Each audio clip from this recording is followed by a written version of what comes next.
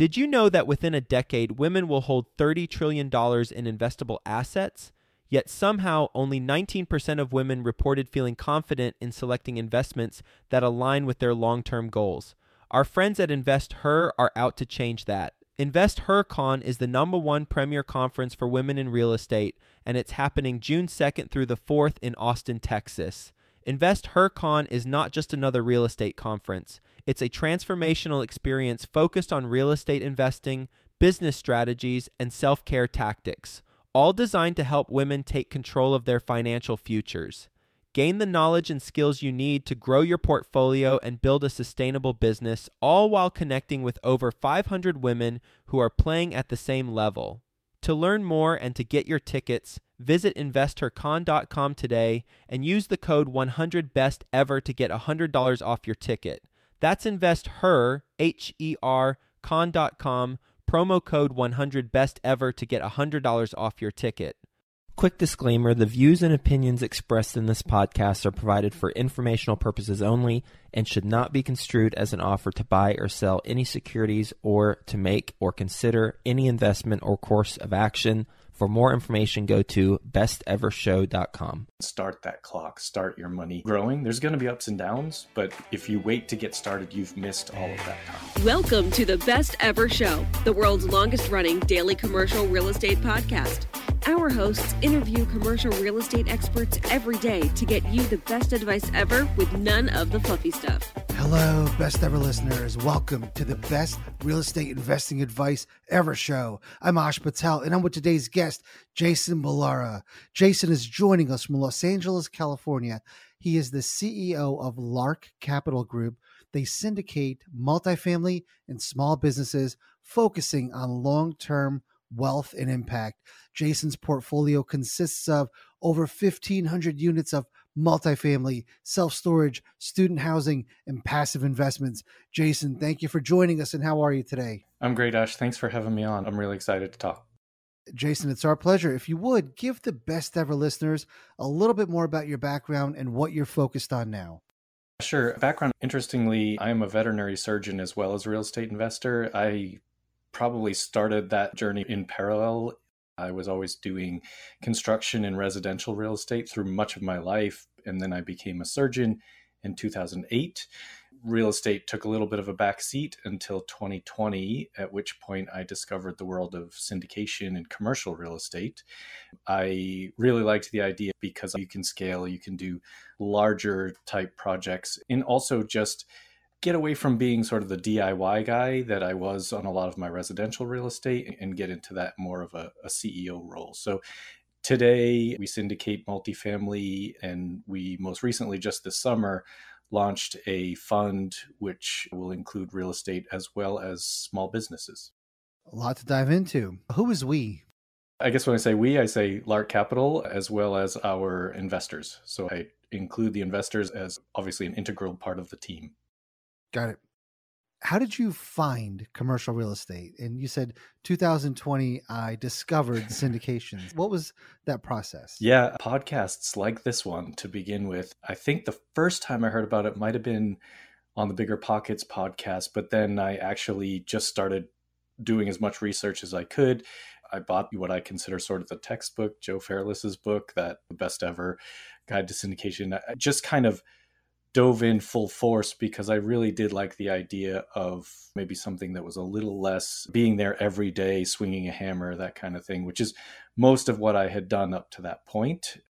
And I liked the scale of it. I live in Los Angeles. Real estate, it's very doable here, but it's maybe a different strategy than you might do in other parts of the country.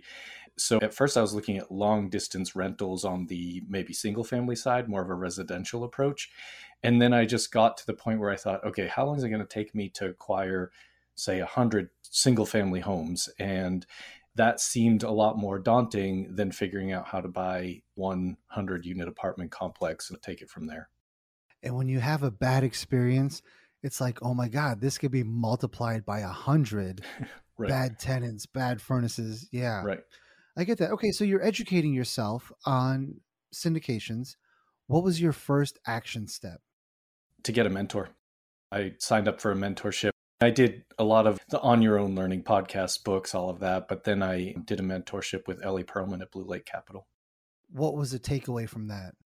To be quite honest, at first it was very frustrating, not because of her, but because one thing that I think is very different between single family residential real estate versus commercial real estate is the time to transact in a lot of instances. So I think with house flippers, you hear about them doing maybe 50, 100 houses a year.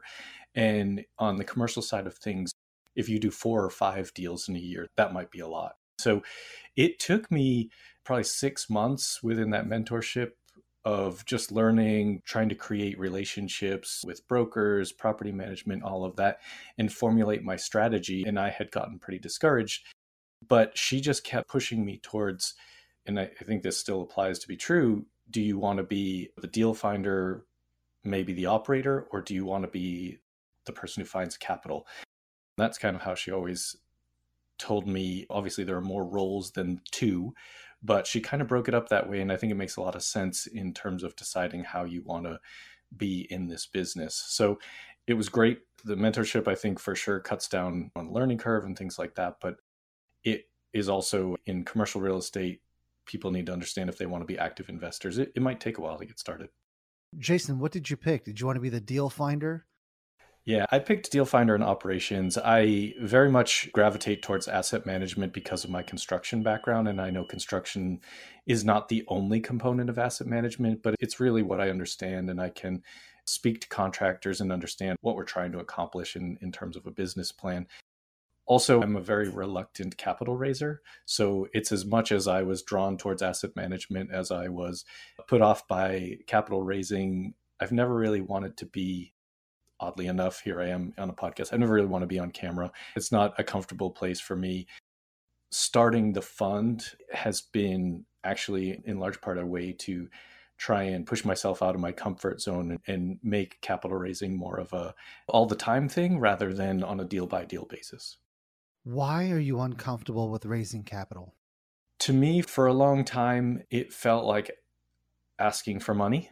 And I recognize that what we are doing is providing opportunities. But I think that my background, I grew up, we didn't have a lot. So I think I come from a bit of a scarcity mindset. And I think a lot of the people maybe in my network also have that mindset. So the discussions aren't never easy, but I don't find them easy. So it's been something that I've tried to work very, very hard on shifting my mindset and how I look at what raising capital means. I 100% believe in real estate as a vehicle for people to grow their wealth. So I definitely think I have been letting my network down by not doing as much of that as I should. But it's something that's just been a transition for me to come around to that in my head.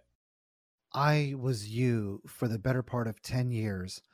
I was very uncomfortable with even bringing up this topic of investing in our deals. And I'll tell you, there was a pivotal moment for me when I realized that a lot of my high net worth friends were investing in bars, restaurants, crypto, marijuana companies, and they were getting no returns. And I realized I would be doing them a favor by letting them into my deals. And you said that as well. You said I might have been doing my network a disservice. So yes, that's what helped me get out of my own way and be comfortable with having these conversations about investor capital, investing in our deals. Right? So you've got a great track record. Joe Fairless says that you're being selfish by not allowing investors into your deals. Yeah. So perspective, and I'm glad we're having this conversation because if you and I were there for a while, I bet a lot of the best ever listeners are struggling with that as well. So Joe's thing is master your craft. Once you master it, you owe it to your network to take on investor capital. Yeah. So I love that. How far do you want to push yourself out of your comfort zone? Because now you have the ability to get other investor relations people in. But are you going to take a forward role on that? Yeah, I think it's really my responsibility to be sort of that forward role. You ask how far. I started a $10 million fund, which I know to some is small when there are billion-dollar funds and things like that out there. But to me, that's a huge push outside. And full transparency, it's been hard. It's hard to raise that much money. Maybe a couple of years ago, we were in a different environment for raising capital, but also a few years ago, I didn't really have a track record under my belt. So I think it's just recognizing the work that needs to be done. I've heard people talk at conferences and on podcasts and things like that, that in this type of market, we have to work 2, maybe 4 times as hard for the same result as we did when it's a bull market and everybody's in. So now it's not just being blocked by my own limiting beliefs around capital raising, but actually pushing beyond that and putting extra into it. Jason, once you got educated and once you figured out your ideal role in a syndication company, what was your next action step? It was all along building the relationships, meeting, calling brokers, reaching out. I think one mistake I made in the beginning was trying to look too broadly in terms of markets. I thought if I looked at deals in almost all of the markets that I could access, then that was better. But really what I did was actually get a little bit more narrowed down. And I said, okay, this is too much. I'm going to focus on one market. And for me, I chose Atlanta, and I have gone all in on Atlanta. So it was narrowing my focus and continuing to build those relationships, build a team, build boots on the ground in that location. Because syndication is such a big process, it's very hard to do on your own. So either you have to find people that are going to work within your company, or you have to find people to partner with. So it's just kind of continually creating relationships. And then along the way, did things with capital, like did some hard money lending. That self-storage deal was a joint venture, so that wasn't a true syndication. But through these relationships, I met other people in the industry that were working in self-storage, a good deal to get involved with. And it took almost, I would say, 9 months to get my first multifamily deal under contract. So like I said, it just takes a long time, especially when you're first starting out, to get the deals going. Jason, I'm reading a lot of headlines about oversupply in Atlanta. What's happening? They're building too much or what? There's still a lot of demand. I would say the biggest problem in my mind, in reality, in Atlanta is there has been so much growth, and it's a huge city. It's actually one of the reasons I like that it's always on that top 10 growth city, but it's never number 1, 2, or 3. It's always there, but not that super hot city. I think the biggest problem we have right now is infrastructure. People invest in the Southeast and Texas and things like that because those are landlord-friendly states. And they're landlord-friendly until the cities and counties can't actually keep up with residents that aren't paying, things like that, evictions that have to be processed. To me, that's what I see as the biggest problem. I think they're moving towards addressing those things at the city and county level. There's a lot of news coming out of there. One of the counties we're in, they just approved a $1.1 million budget to help with processing evictions. The city of Atlanta just came out with a eviction, I'm not sure exactly what they termed it, but eviction avoidance, so allowing residents to apply for assistance and things like that. So I think that there's going to be maybe a period here of leveling out, and then I think Atlanta will be in a boom again. We'll get back to the show, but first, some sponsors I'm confident you'll find value in learning more about. Deciding how to invest your capital is more challenging than ever. That's why it's never been more important to partner with a company with a solid track record and that has thrived through various economic cycles. Companies like BAM Capital. BAM Capital is a trusted multifamily syndicator that has delivered a historical average of over 35% IRR with an average hold period of 3.5 years. BAM Capital has never missed a preferred payment, never lost an LP's investment, and never called capital past the subscription amount.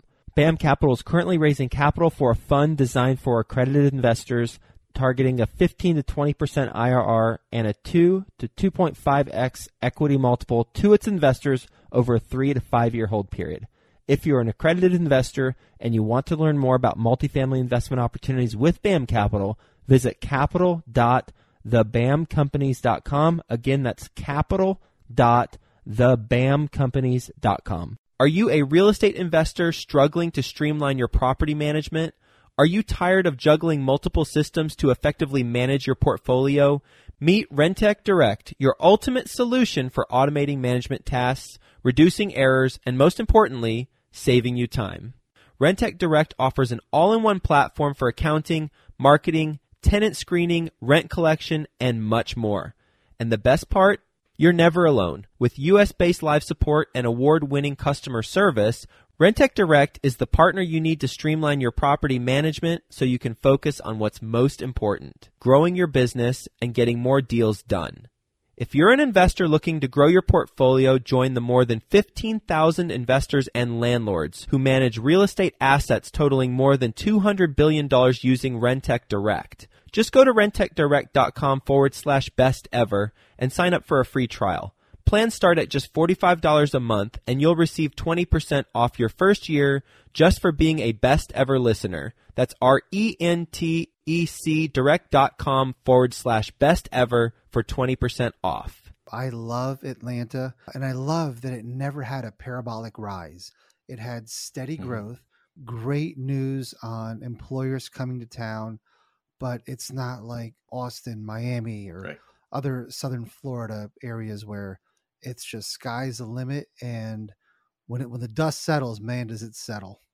Yeah, I think you mentioned Austin.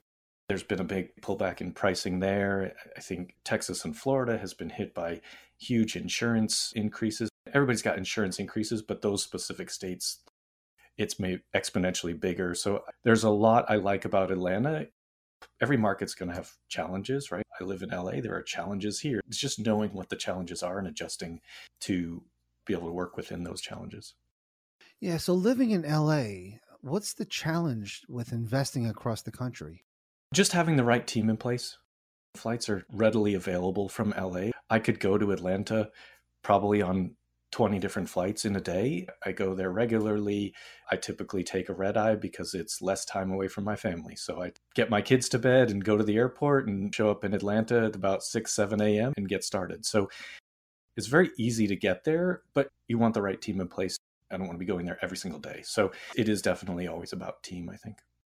Yeah, it's the busiest airport in the world. Right. So I would imagine it's pretty easy to get in and out of. It is, yeah, and pretty well run. LAX is a busy airport, but it's hard to get in and out of. But Atlanta is actually done quite well. Yeah. Jason, you invest in multifamily, student housing, self-storage, and you're also a passive investor. You hear a lot of focus on one thing. You're focused on one market. Why not focus on one niche within that market? Within Atlanta, multifamily is all I do. So within that market, I am focused in on one niche. The self-storage, like I said, is a joint venture that was being opportunistic. And I very much believe in being opportunistic. The self-storage, I have to do very little in terms of the asset management there.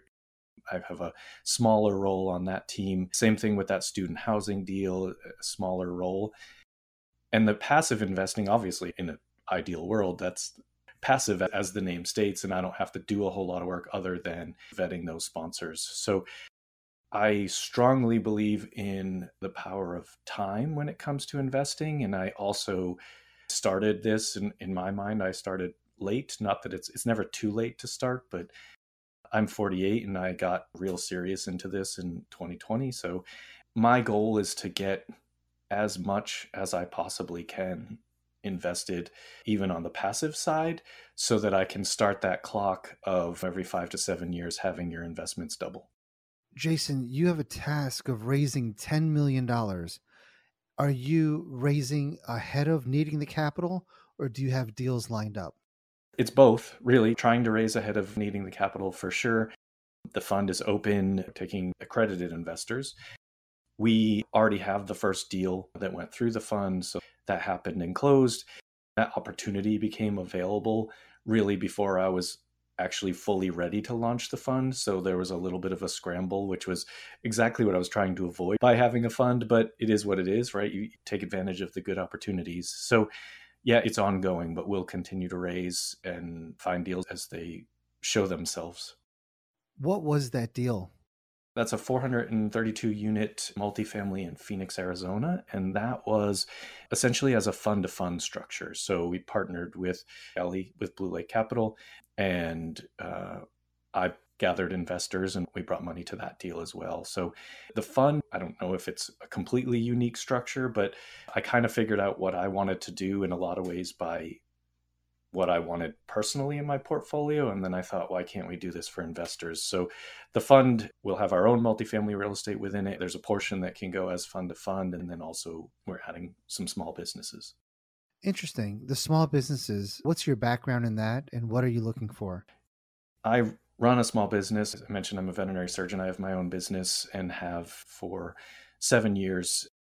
However, not planning on buying veterinary businesses within the fund. The idea is to buy the cash flowing in-place operators.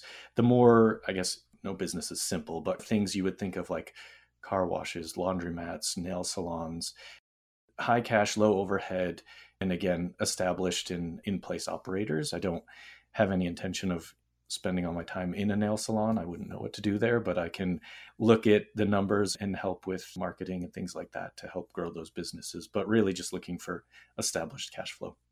What are you doing to raise $10 million? Well, this, I guess, is one thing. Being on podcasts, I've got my own podcast, but I think getting on well-known podcasts like this and putting the word out. We have a team, my assistant. We also hired some VAs to help with some of the social media marketing and outreach. But I think it's just a continual, almost like creating a machine of being present, putting out as much education as we possibly can. My niche is other veterinarians. I would be thrilled if the majority of the investors that come into this fund are other veterinarians, and so far they have been. It's not exclusive to veterinarians alone, but certainly those are the people that I know and I can relate to in terms of what they've gone through from a schooling standpoint and the student debt they might be facing. And so how can I help them improve their financial situation? It's a lot about impact for me. There has to be some publications centered around veterinarians, right? Mm-hmm. Do you advertise in those? We haven't yet. We did had a booth at one of the trade shows. We haven't put anything in any of those publications, but we have partnered with a couple of organizations. There's something called Veterinary Financial Summit, and I was a part of that, and I sat on one of the panels. Our fund, I mentioned impact. We also partnered with Not One More Vet. So a lot of people don't know this outside of the veterinary community, but veterinarians have one of the highest suicide rates of any profession, and Not One More Vet is dedicated towards helping with that. So many of us know someone, a friend, a colleague, someone within the community of veterinarians that we've lost to suicide. So we're actually donating 25% of the profits that are generated by the fund to Not One More Vet. So we have formed some strategic partnerships. Why is that suicide rate so high? Oh man, how much time do we have? There is a lot of stuff that people outside of the industry don't know. One is certainly student debt. A lot of the people, especially now that are coming out, might have $200,000, $300,000, sometimes $400,000 of student loans. So they're coming out with already a huge debt burden before they've bought a house or done anything else.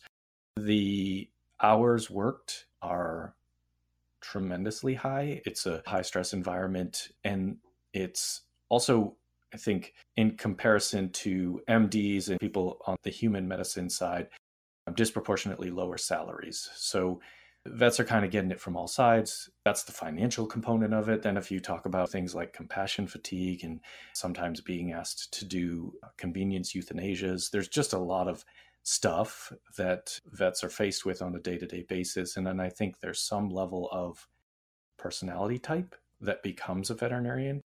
A lot of vets love animals. They all love animals. They didn't get into it to make any money because they're almost guaranteed not to. They love animals, but maybe don't want to deal with people as much. And then I guess it shouldn't be a surprise, but guess what? Every one of those pets has an owner attached. So you're dealing with people the whole time anyway. And I think there's some level of maybe unexpected interactions that you have once you go into the field. Yeah, and it's insanely competitive to get accepted into vet school, isn't it? Yeah, it's tremendously competitive. Why is that? There's less vet schools than there are medical schools. That's one of the big reasons. I don't know exactly what the numbers are in terms of actual applications for vet school versus medical school, but there's far more medical schools than there are vet schools. There's actually an initiative right now to open up more vet schools to decrease some of that. Plus, the industry just needs more vets. We need more support staff. During the pandemic, it seems that everybody spent their stimulus money on a new pet because the number of pets in the US doubled and the number of vets and technicians went down. So the already overworked people then were faced with a higher caseload and less staff to handle it. Yeah, thank you for sharing all of that. Jason, what is your best real estate investing advice ever? For me, it's get started. Whether you want to be active or passive, the best thing you can do when it comes to investing is get started and start that clock, start your money growing. There's going to be ups and downs, but if you wait to get started, you've missed all of that time. Jason, are you ready for the best ever lightning round? Sure am. All right, what's the best ever book you recently read? For me, it's Who Not How, and I've read it more than once, but like I said, I was truly a DIY guy and I still struggle against that tendency, but the Who Not How really changed my mindset and perspective of what you can accomplish by bringing in the right people and empowering them. Jason, I think we covered this, but the best ever way you like to give back? Yeah, we did. For me right now, it is our fund. It is truly impact driven to give back to my colleagues in the veterinary community. Jason, if you would, please share details about your podcast and how the best ever listeners can reach out to you. Sure. My podcast is called the Know Your Why podcast. We talk about the motivation behind people's success. The best way to reach out to me is either go to our website, which is larkcapital.com, or you can email me directly. It's jason@larkcapital.com. Jason, I enjoyed our time together. Thank you so much for taking part of your day and sharing it with us today. Yeah, it was my pleasure. Thanks for having me on, Ash. Best ever listeners, thank you as well for joining us. If you enjoyed this podcast, please leave us a 5-star review. Share this episode with someone you think can benefit from it. Also, follow, subscribe, and have a best ever day. Hi, best ever listeners. Joe Fairless here again. And one last thing before you go, would you like to receive a short weekly email with proven tips from experienced investors, free tools and resources, and a roundup of the week's most relevant news and best ever content? Well, if so, join the community of nearly 15,000 commercial real estate passive and active investors who receive the best ever newsletter. Just go to bestevercre.com/access and you'll get the very next one. I hope you enjoyed this episode. And as always, thank you for listening and have a best ever day.